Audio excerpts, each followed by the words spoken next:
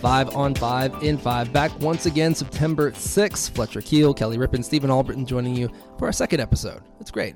Fletcher's first. Yes, that's right. Our little reboot from our previous venture. Happy to be with you guys. Yeah, thanks for coming to work. Yesterday you decided not to. Yes, that's right. Belated Labor Day for some of us. All right. Happy for you. Yeah, so glad you got the extra time off. Okay, so once again, same format as always. We start with the weather forecast. We got the weather download from Randy, and Kelly got a little rain on the way. Little rain on the way. Timing-wise, looks like this is going to be lunchtime-ish and more widespread than yesterday. Yesterday was a chance for pop-up showers. Don't know about your neighborhood. We got nothing. So it was just hot and sticky and humid. That will persist through the morning, but then the rain starts to make its way from out west of us, and then we get showers through the afternoon. There's a little bit of a break, and then more showers potentially in the evening, and then things clear out overnight. The humidity drops off. Yeah, Y'all. everything clears out. Fall, y'all. I'm about to do it. Do it. And then everyone's going to hate me. But I'm excited. Lower humidity forecast for the weekend looking fantastic. We're not there yet, but I think people are going to like it a lot. Wonderful. So that is your forecast. So 5 on 5 in 5, 5 stories on Channel 5 in 5 minutes. We start the clock. Fletcher gives us the topics, and Kelly and I will go from there. That's right. Today, a bit of a somber day in and across Cincinnati, the fifth year anniversary of the Fifth Third shooting downtown. But we had an amazing story last night and this morning about a survivor who is trying to make sure that shooting lives on, but for the better. Yeah, Whitney Austin is an incredible human being.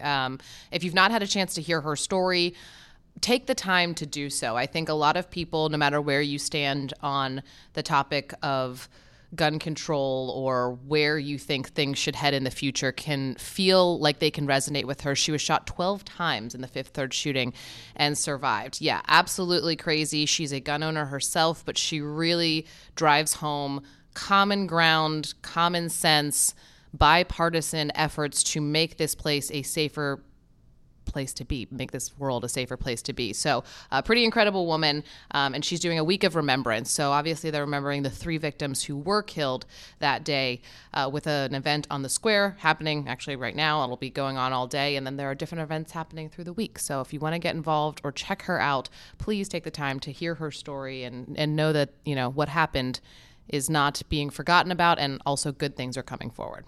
Yeah, so we'll be covering a lot of that in the coming days. Fletcher. That's right. In Lakota School District, a strike ongoing between Peterman Bus Company and drivers in the area. There was a school board meeting last night, Tuesday night. Maybe some progress will happen today, Stephen. Yeah, the negotiating table is going to have people at it from Peterman Bus Company and the representatives for the bus drivers for the Teamsters Union, but still, a lot of parents just want this to be over as soon as possible. Not having bus service, having to adjust your entire day to get your kid to school, and then you have to work. I was at soccer practice with my kid last night and some of his teammates.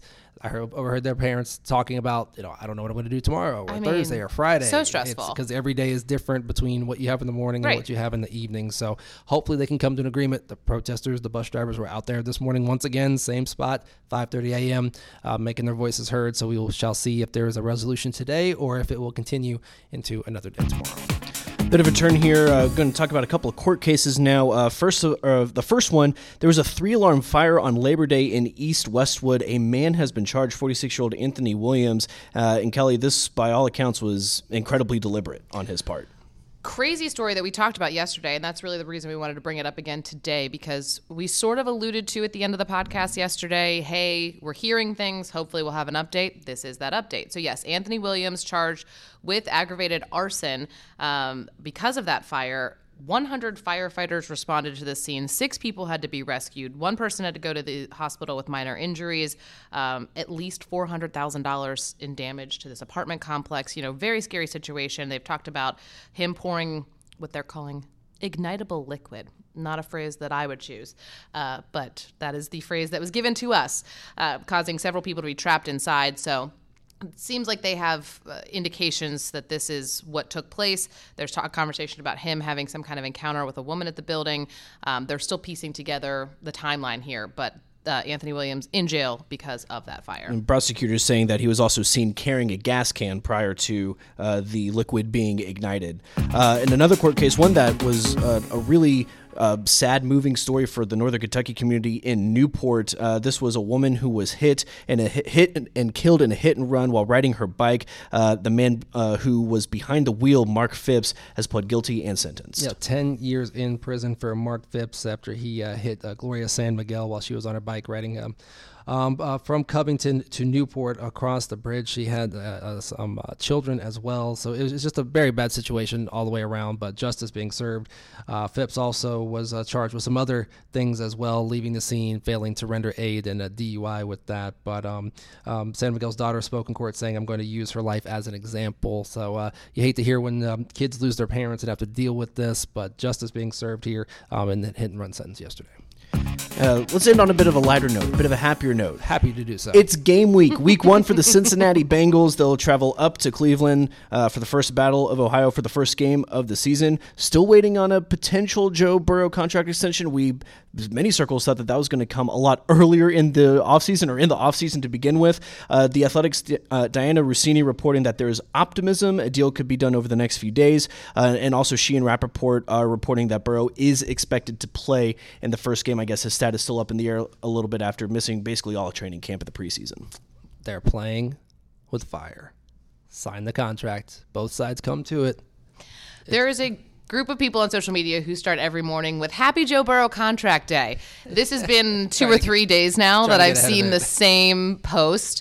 But, I guess he technically doesn't have to sign one. What do we have? How many more years? He's on the 4th year of his rookie deal, and he has a team option that was picked up for a 5th year. So 2 more years guaranteed.